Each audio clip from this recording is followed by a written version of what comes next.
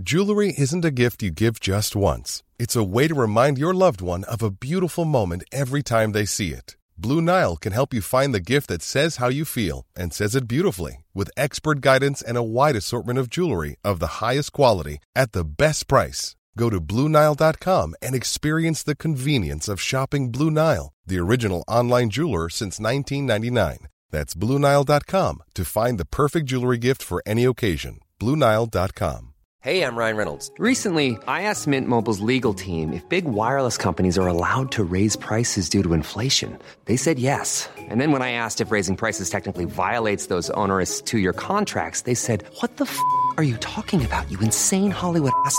So to recap, we're cutting the price of Mint Unlimited from $30 a month to just $15 a month. Give it a try at mintmobile.com/switch. $45 up front for 3 months plus taxes and fees. Promo rate for new customers for limited time. Unlimited more than 40 gigabytes per month. Slows full terms at mintmobile.com.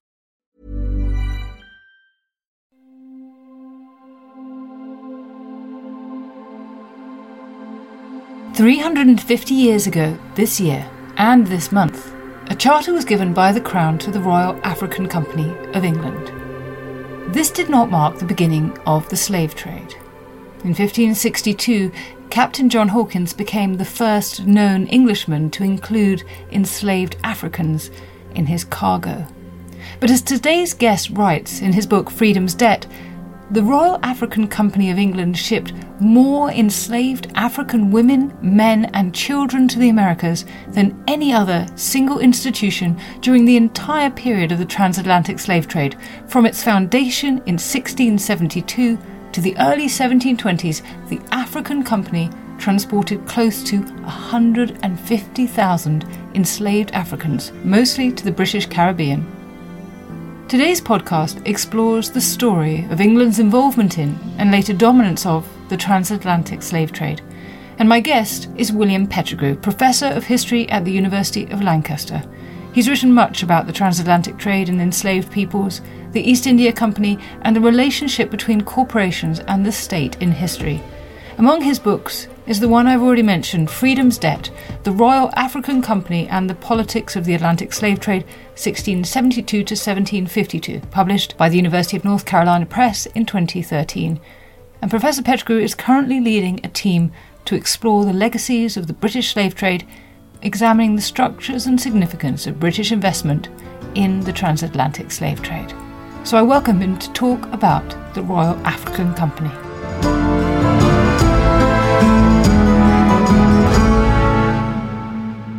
Well, it is a great treat to have a chance to speak to you about this topic you've worked so much on, and I've been reading lots of your work, and what we're going to talk about is fascinating. We are marking an anniversary, the anniversary of the charter given to the Royal African Company, but that wasn't the first entity to operate on the west coast of Africa, nor was it the first to trade in enslaved Africans. Mm-hmm. So perhaps you can give us a bit of the background running up to the charter given to the Royal African Company. Of course, yeah. I mean, the first point to mention is the beginning of English involvement in the transatlantic trade and enslaved people, which is well known to start in the 1560s with the Hawkins voyages. Interestingly, there's a sort of impasse for several decades before independent merchants, in other words, the merchants not operating as part of a company, begin to develop a sort of persistent transatlantic trade in enslaved people, largely to supply the labour needs of Barbados once the sugar revolution has taken place. In other words, once sugar cultivation has happened and has become profitable on the island. There's quite a substantial trade in the 1640s and 50s via these independent merchants. But it's 1660 when a, if you like, state-backed corporate venture is established, which is a direct sort of predecessor of the Royal African Company. And that company is known as the Company of Royal Adventurers Trading to Africa, chartered in 1660 and then sort of reinvented in 1663 and then repurposed and refreshed in 1672 as the Royal African Company. It's a separate charter, but it really is a continuation of those two predecessor institutions. And the charter gave the Royal African Company a monopoly. What did it mean to have a so-called legal monopoly on the transportation of human cargo? Well, a lot of the overseas trading companies had monopolies, and the sort of limits geographically of where they could trade were prescribed in those charters. Of course, all sorts of assumptions were made about whether or not English people had the right to those areas of the world. But there they were.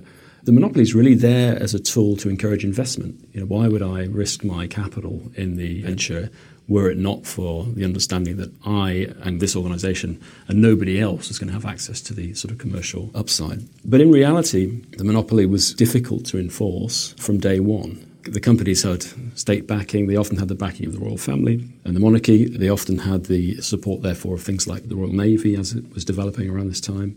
So there were state mechanisms for ensuring the monopoly was upheld and protected.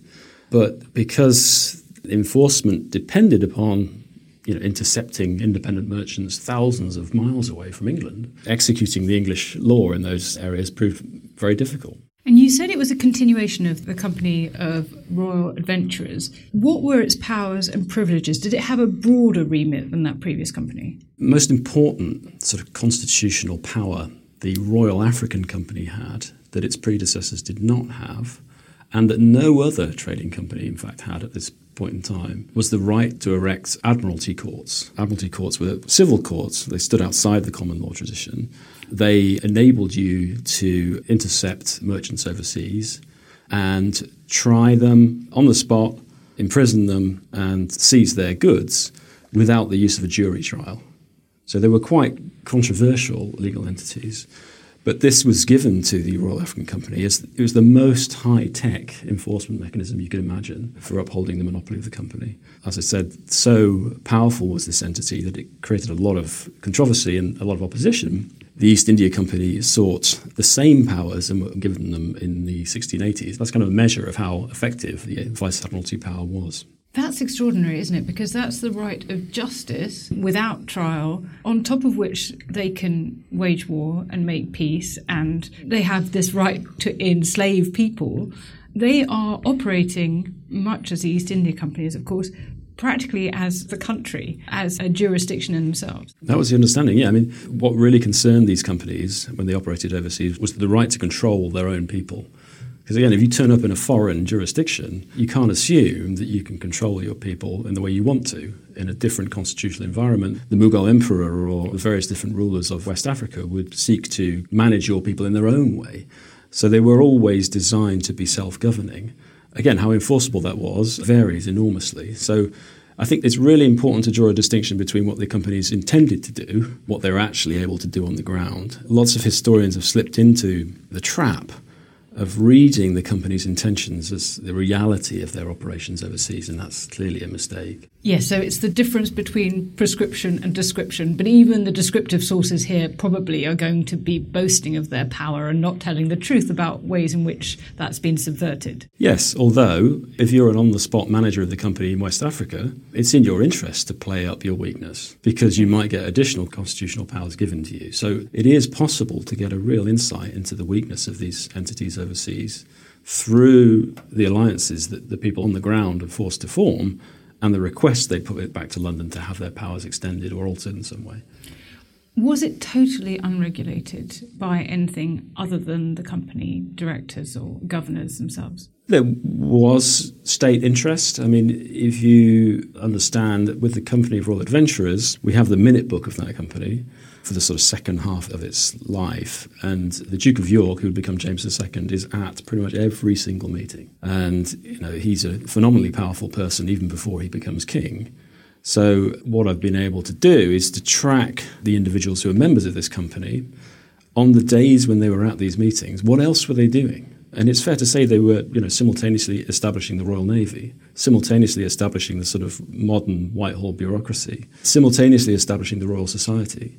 So this venture is not helpful to understand it as private. It really is a sort of public state body. It's not subject to regulation. It is the regulation. It is state power. So I suppose that's one reason why talk of people like Edward Colston and people who were involved in the company is quite so contentious, because this isn't just identifying a group of private individuals who are operating discrete from all the other activities of the country at the time. You're saying that this is fundamentally the story of the creation of Britain and its governing institutions and its economic power, and in every other way, these things are interlinked. Absolutely. And I think the Colston example really is an attempt to locate our historic connection to slavery in the private sector, where it doesn't really belong if you understand the story of these companies as, entities that really transgress the distinction between private and public, state and market.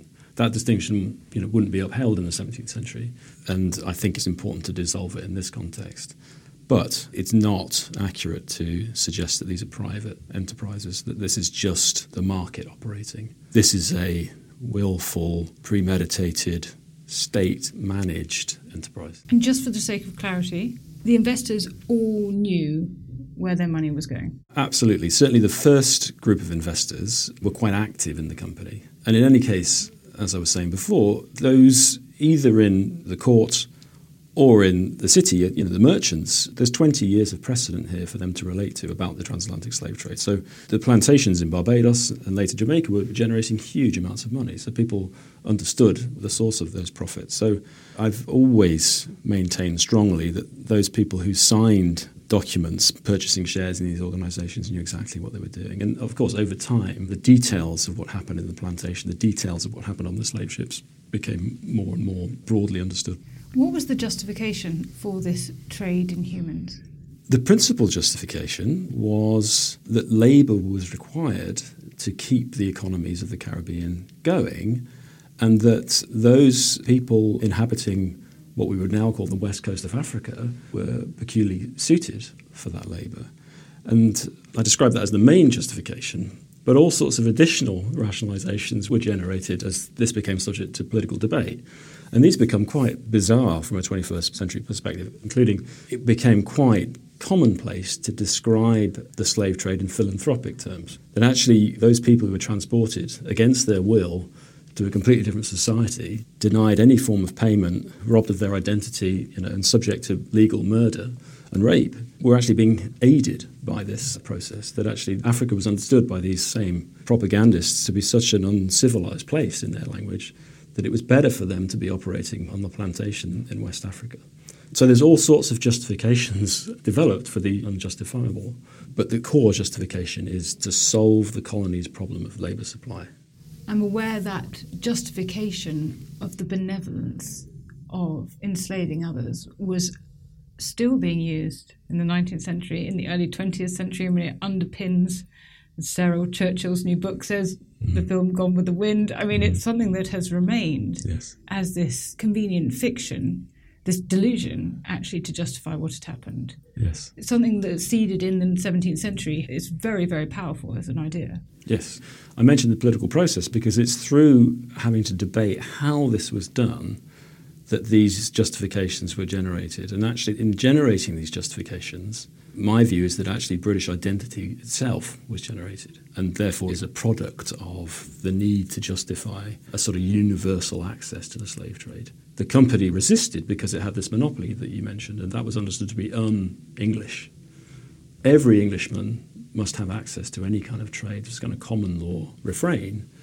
And so in building a case to have the African company's monopoly toppled, the idea of Englishness was kind of codified. That's absolutely fascinating. Let's come back to that. I just want to press a little bit more on this point. I read in one of your articles that slavery thrives when labour supplies are low, desire for profits is high, and a distinct people deemed culturally eligible for enslavement can be found. And I thought this was very curious because I've always understood, this is from my undergraduate days, so I may well be wrong, but that racism really became entrenched as a result of slavery rather than the other way around. And so it feels to me there's a question here about why Africans were deemed to be culturally eligible for enslavement. Well, the initial marker of cultural difference was religious. Slavery had been justifiable since the early Middle Ages on the understanding that Christians could enslave Muslims and vice versa. That's kind of broadened to Christians enslaving other heathen nations, not just Islamic people.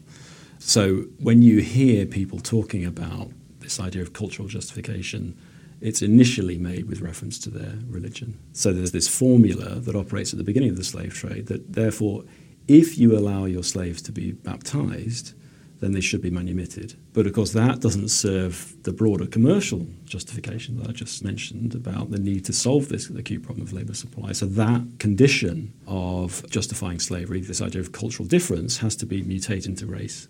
I think race, as we understand it, is something that we would connect to scientific difference. And of course, that's a post-Enlightenment idea. So it doesn't really fit for the late 17th century. But over the course of the 18th century, you begin to see the development and entrenchment of what we could now relate to as racial stereotypes.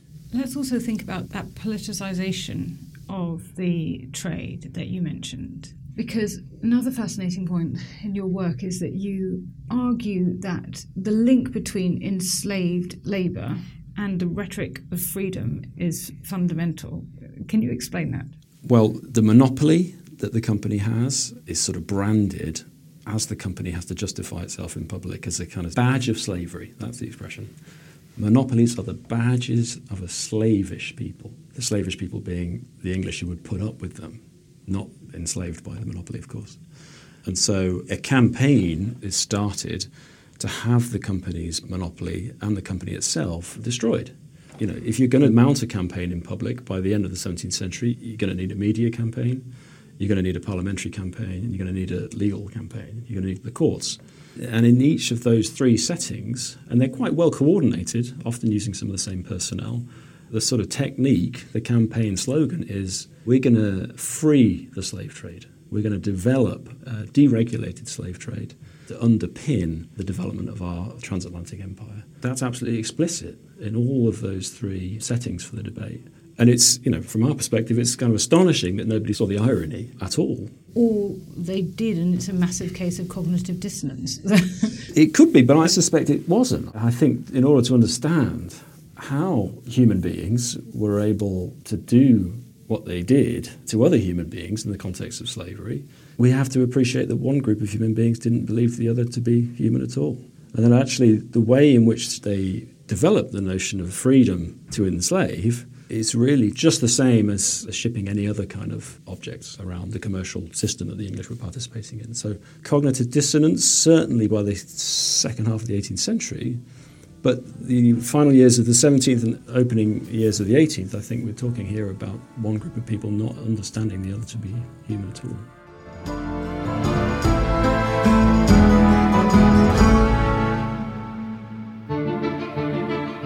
Hi there, I'm Don Wildman, the host of the brand new podcast, American History Hit. Join me twice a week as I explore the past to help us understand the United States today.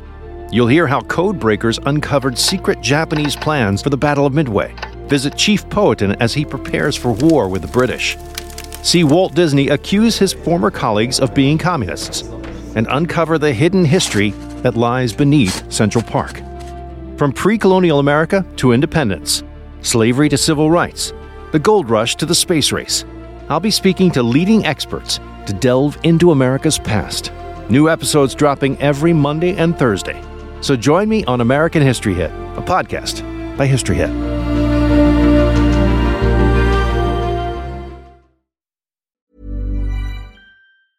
Mom deserves the best, and there's no better place to shop for Mother's Day than Whole Foods Market. They're your destination for unbeatable savings, from premium gifts to show-stopping flowers and irresistible desserts. Start by saving 33% with Prime on all body care and candles. Then get a 15-stem bunch of tulips for just $9.99 each with Prime. Round out Mom's menu with festive rosé, irresistible berry chantilly cake, and more special treats. Come celebrate Mother's Day at Whole Foods Market.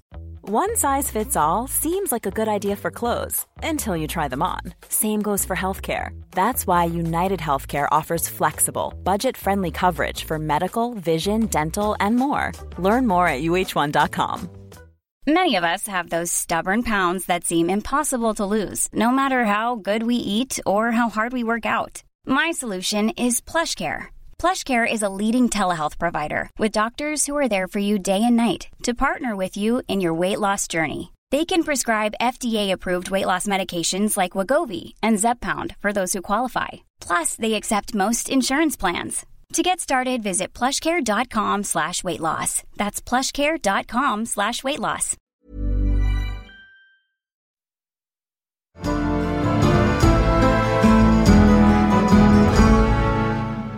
Let's talk a little bit about the trade itself. As you've mentioned, the creation of the Royal African Company doesn't mark the beginning of a trade in enslaved people, but you argue that the company elevated the scale of the English slaving activity to an unprecedented level. Can you give us some sense of that? Yes, so despite the fact that when the company's monopoly was ended and the trade was, inverted commas, freed, that led to a 300% increase in the capacity of the trade. When was that? That happened from about 1689 to 1712. But that's not to diminish the contribution of the African Company to the English participation in the slave trade, because the Royal African Company and its predecessors shipped somewhere in the region of 170,000 human beings across a 25-30 year period. And that is the single largest contribution to the transatlantic slave trade from any European nation throughout the whole period of the trade. So it's the number one slave trading organisation in that sense, even though it's criticised and demolished for not being able to satisfy the demand for enslaved labour. Adam Smith mentions these trading companies, including the African Company, as examples of kind of bureaucratic, inefficient commerce that should never have been allowed to set up, that actually they just create vested interests that slow the British economy down.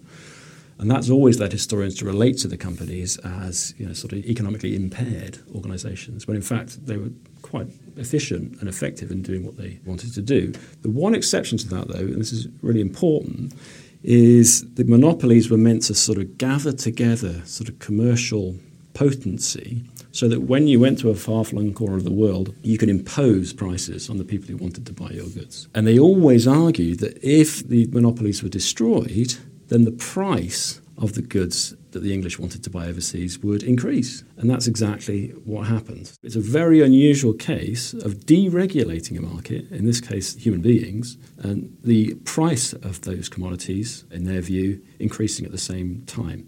Now, the reason for that is, if you look at the opponents of the African Company, you've got people on mainland North American colonies. The African Company did a reasonable job of supplying Barbados and Jamaica, but it completely neglected Virginia, Maryland, and the Carolinas. So those planters want to see its monopoly ended so that more enslaved people can be transported there.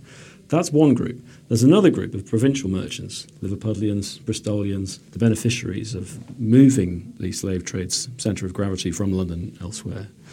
But the most important constituency, and the one that's almost never mentioned, are the African vendors of the enslaved people themselves. Of course, they didn't want to have prices imposed on them. In fact, they arranged the trade on the west coast of Africa in such a way that they prevented one European organisation, a company or otherwise, from dominating any one port. In fact, they created free ports, the most famous of which is at Ouidah in modern-day Benin, where the king systematically says, all people are welcome here to trade. And what happens then is if you've got competition, the price of what you're selling increases. So this is a way of bringing the African perspective back into our understanding of the trade, but also showing how addicted the English colonists were to the use of slave labour, how dependent they were, because they were willing to pay higher and higher prices as the trade developed. Normally a trade, as it expands and it matures, the prices are coming down, like it does for tea or coffee or any of these other tropical commodities. But at the beginning of the 18th century, the price of human beings increases as the market expands. And the A-level economics term is that the elasticity of colonial demand for slave labour is inelastic. It doesn't respond to price. So addicted were they that they would pay any price to have enslaved people. You talked there about the African perspective. Of course, the perspective that it's almost impossible to regain is the perspective of those who were enslaved. From memory, I've read that maybe we have half a dozen autobiographical accounts of people who were enslaved. And I know there is lots of amazing scholarship going on. Stephanie Smallwood comes to mind, and others who are doing incredible work to try and recapture that. What can we know about or from the huge numbers of African women and men and children who were purchased and branded and transported and tortured and killed and enslaved under the Royal African Company? More and more. There's been a tremendous effort and a successful effort to focus the history of the slave trade on those human beings tragically transported by it. We have the slave narratives themselves. This is a kind of separate genre of writing that comes out of Equiano's autobiography.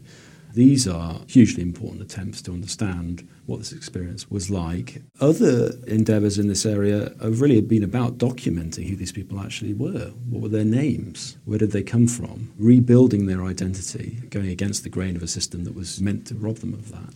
So simply locating, for example, Africans in Tudor England or Africans in Stuart London, or those who were clearly not held as slaves but were, servants in a more conventional English way. I think doing this without any access to the sort of evidence that these individuals left behind themselves is obviously very, very difficult. But that doesn't mean we shouldn't try. So I think a lot of the insight we have about what the lives of these people was like derives from those Europeans who were connected to their enslavement, who may wish to humanize, in the eyes of their readers, individuals who were concerned inhuman. And so when you begin to see the very first glimmers of criticism of the trade, it's often through making it clear who these people were, where they came from, the languages they spoke, and the human qualities that they, of course, had. So focusing the story there, as historians have done over the last 10 or 15 years, has been massively important. I imagine some of that evidence tells us about the actual experience of people who were enslaved. Can we talk about what precisely happened? Yeah, I mean, Equiana's is the most famous account of that. And the European materials, including the archives of the African Company, which are mostly focused on Africa, give a lot of detail about this, how human beings were purchased, which goods were imported into Africa to encourage warfare between African states. Warfare, of course, encouraged greater supply because enslaved people tended to be captives in war. So shipping things like guns made commercial sense. So if you like, you can understand a little bit about the mechanics of this from the commercial strategies that were formulated in Britain and elsewhere in Europe and then implemented on the west coast of Africa.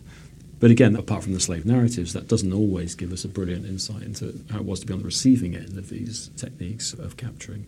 But I think it's important to stress that it wasn't really until the 18th century that Europeans were capturing Africans directly without the mediation of the African vendors, polities, who developed significant profits, if you like, and wealth and power from participating in the trade themselves. You mentioned that after 1689, the trade increased greatly. Now, obviously, we know in 1688-89 we've got the so-called Glorious Revolution taking place, this change of monarchy. How is this related to this massive expansion of the trade? Well, because of the intimate connections between the Royal African Company and the Stuart kings, Charles and James, it's the only trading company with that royal prefix. Those monarchs put a lot of their power and credibility behind supporting the company's monopoly.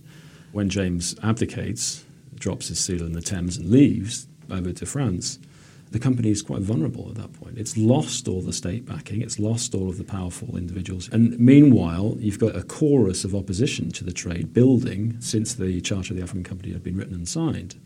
Quite a few merchants had had their cargoes intercepted in the Atlantic. They'd been imprisoned by the company in Cape Coast Castle. They'd had their goods taken away from them, and so they wanted their revenge. So as soon as they could, after James departed, and it happens, within weeks, they bring cases against the company in the Court of King's Bench, basically saying it's a contravention of my liberties as an English person. What happened to me, what the African Company did to me, was un-English. And Chief Justice Holt upholds that view in the case of Nightingale versus Bridges. It says basically the Crown can charter an overseas trading company, but it can't give that company Vice Admiralty enforcement powers. Those are illegal, unless those powers are established through statute, which is what happens with the legislation to track down pirates very early in the 18th century. So this forces the African Company to come into Parliament to seek these powers and to seek a statutory basis for its charter and its enforcement power. And that's what leads to this 25-year public debate about how the slave trade should be managed, which in duration and intensity is a bit like the protracted public debate about abolition.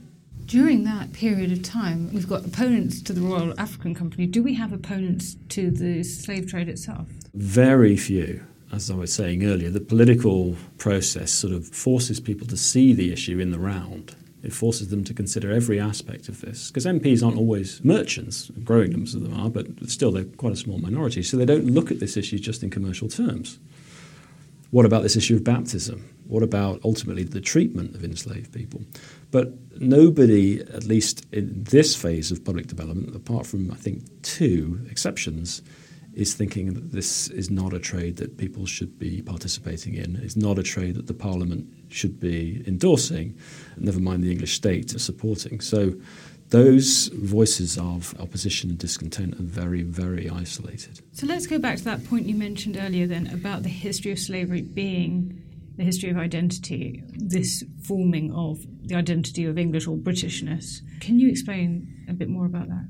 I think if I can connect it back to that notion of which constituency is most powerful in rejecting the African company's monopoly, to my mind, of course, it's those constituencies on the west coast of Africa who don't want to have the prices imposed upon them. The African company, it's very clear, having gone through the story of how the African company tries to impose itself and entrench itself in the West African realm, is very, very weak, is very limited in its ability to enforce its wishes and its commercial strategy there. So when the African company is subject to this public debate, if you like, the commercial reality has already been set. The monopoly is unenforceable. Even if the English had been able to buttress the African company's monopoly through a statute and establish its legality unequivocally, it wouldn't have been able to enforce that monopoly in West Africa. So this whole notion of sort of larding the opposition to the African company's monopoly with a sort of jingoistic fetishizing of English liberty is really a rationalization of African power over English aspiration. That somehow making it more nationalist is compensating for the fact that in reality the English company had very little power, and the English had very little power over the slave trade in this very early stage. What are the ingredients of the English identity that are formed in this way? Well, there's all sorts. Not just the constitutional argument that, the English subject should have the liberty to participate in trade. That's a kind of classic common law argument from earlier in the 17th century, grafted onto this pro-slave trade lobby. You also have the very beginnings of a sort of Mandevillian argument in favour of free trade. So the companies existed to prevent individuals from managing trade. Why couldn't you let an individual participate in trade on his own overseas? Because individuals were naturally prone to committing fraud and would be greedy. They needed to be structured into organisations that could conduct trade in a way that was good for society as a whole, was virtuous. The great intellectual contrick of the 18th century, as ultimately voiced by Adam Smith, is to say no. If you give individuals free rein to pursue their own acquisitive instincts, then the economy as a whole will grow and society as a whole will benefit.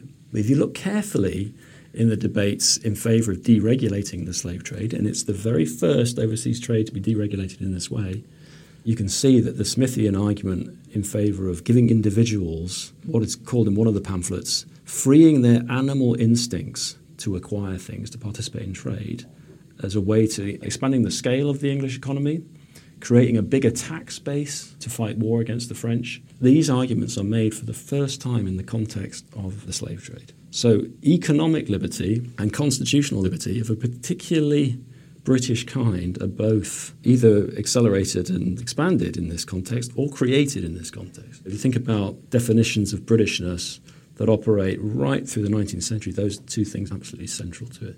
The great contrick of Adam Smith and economic liberty feels particularly relevant in the days in which we're living. How do you think we should tell the story, the history of the trade and enslaved people today? How has it, you've touched on, but how should it now play a part in modern identity?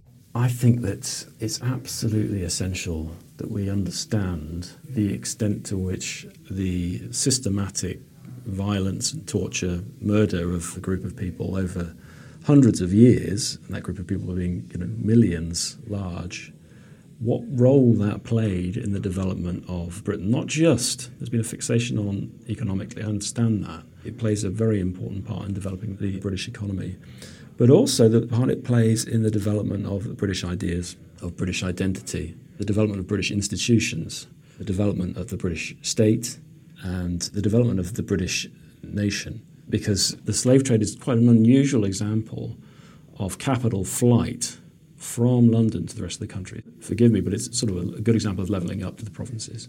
That the company had fixated and fixed commercial opportunity on London, But what the opponents of the company wanted to do is to make sure that benefits of slavery were spread around the country. So you look at the great cities of the west of this country, Bristol in particular, Liverpool, these cities would not be the cities they are today at all. Lancaster is the same without this history. So we've got to understand beyond the commercial dynamics the significance of this. And I think the process of debating that openly in all its detail and subtlety, I suppose a crucial British value in and of itself, I would like to see a full and frank, constructive conversation about that. That's the way I think that this story is going, and I think over the past couple of years that's hugely expanded in ways that are just massively important and valuable. How are you continuing to work on this today? So I lead a group of scholars working on writing biographies, mini-biographies of all of the investors in the transatlantic slave trade. So we define investors as those financially connected to this directly. So that includes the slave traders, people investing in individual voyages, but also all the investors in the slave trading companies that we've been talking largely about today. 15,000 of them, and we will launch the data, I think, towards the end of 2024. And the website will have a page per individual, but it'll also enable you to connect individuals to one another. It'll show the networks between them. It'll map the data. It'll also enable you to search through the data according to the institutions these people were connected to, some of which are still going, some of which are not. So it's a relational database. I hope it will do a good job of showing the commercial significance of these individuals' connections to this trade, but also the political networks these people use to sustain the trade and the cultural products that many of them generated as a result of the wealth accumulated from this or other aspects of their commercial careers. I imagine that's going to be something of a bomb when you launch the information. Yeah, I hope so. And, I think that having participated in the debate a little bit myself over the last couple of years, I think it benefits from the underpinning of high-quality information, and that's what we're trying to do. You've got to tell the truth. Well, hopefully this conversation is a small part of that. So thank you so much for making the time to talk to me. I recommend to people your book, Freedom's Debt, if they want to know more about this whole process. And we should watch this space in terms of thinking about how the conversation develops. Thank you very much for inviting me, Susie. And it's a really great opportunity for me to put some of these ideas to a different audience. So thank you very much.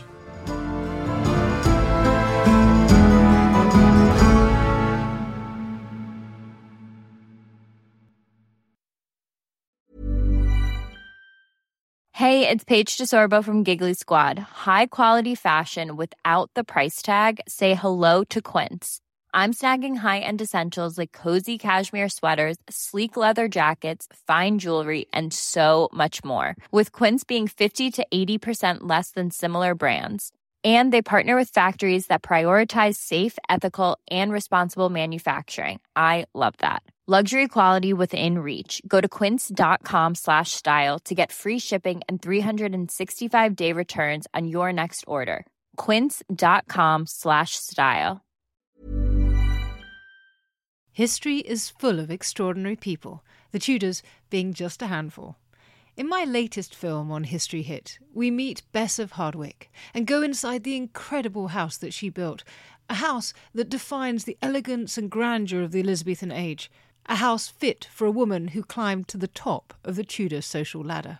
To find out more about the life of Bess and many more fascinating figures from the past, sign up via the link in the description with the code TUDORS for an exclusive discount.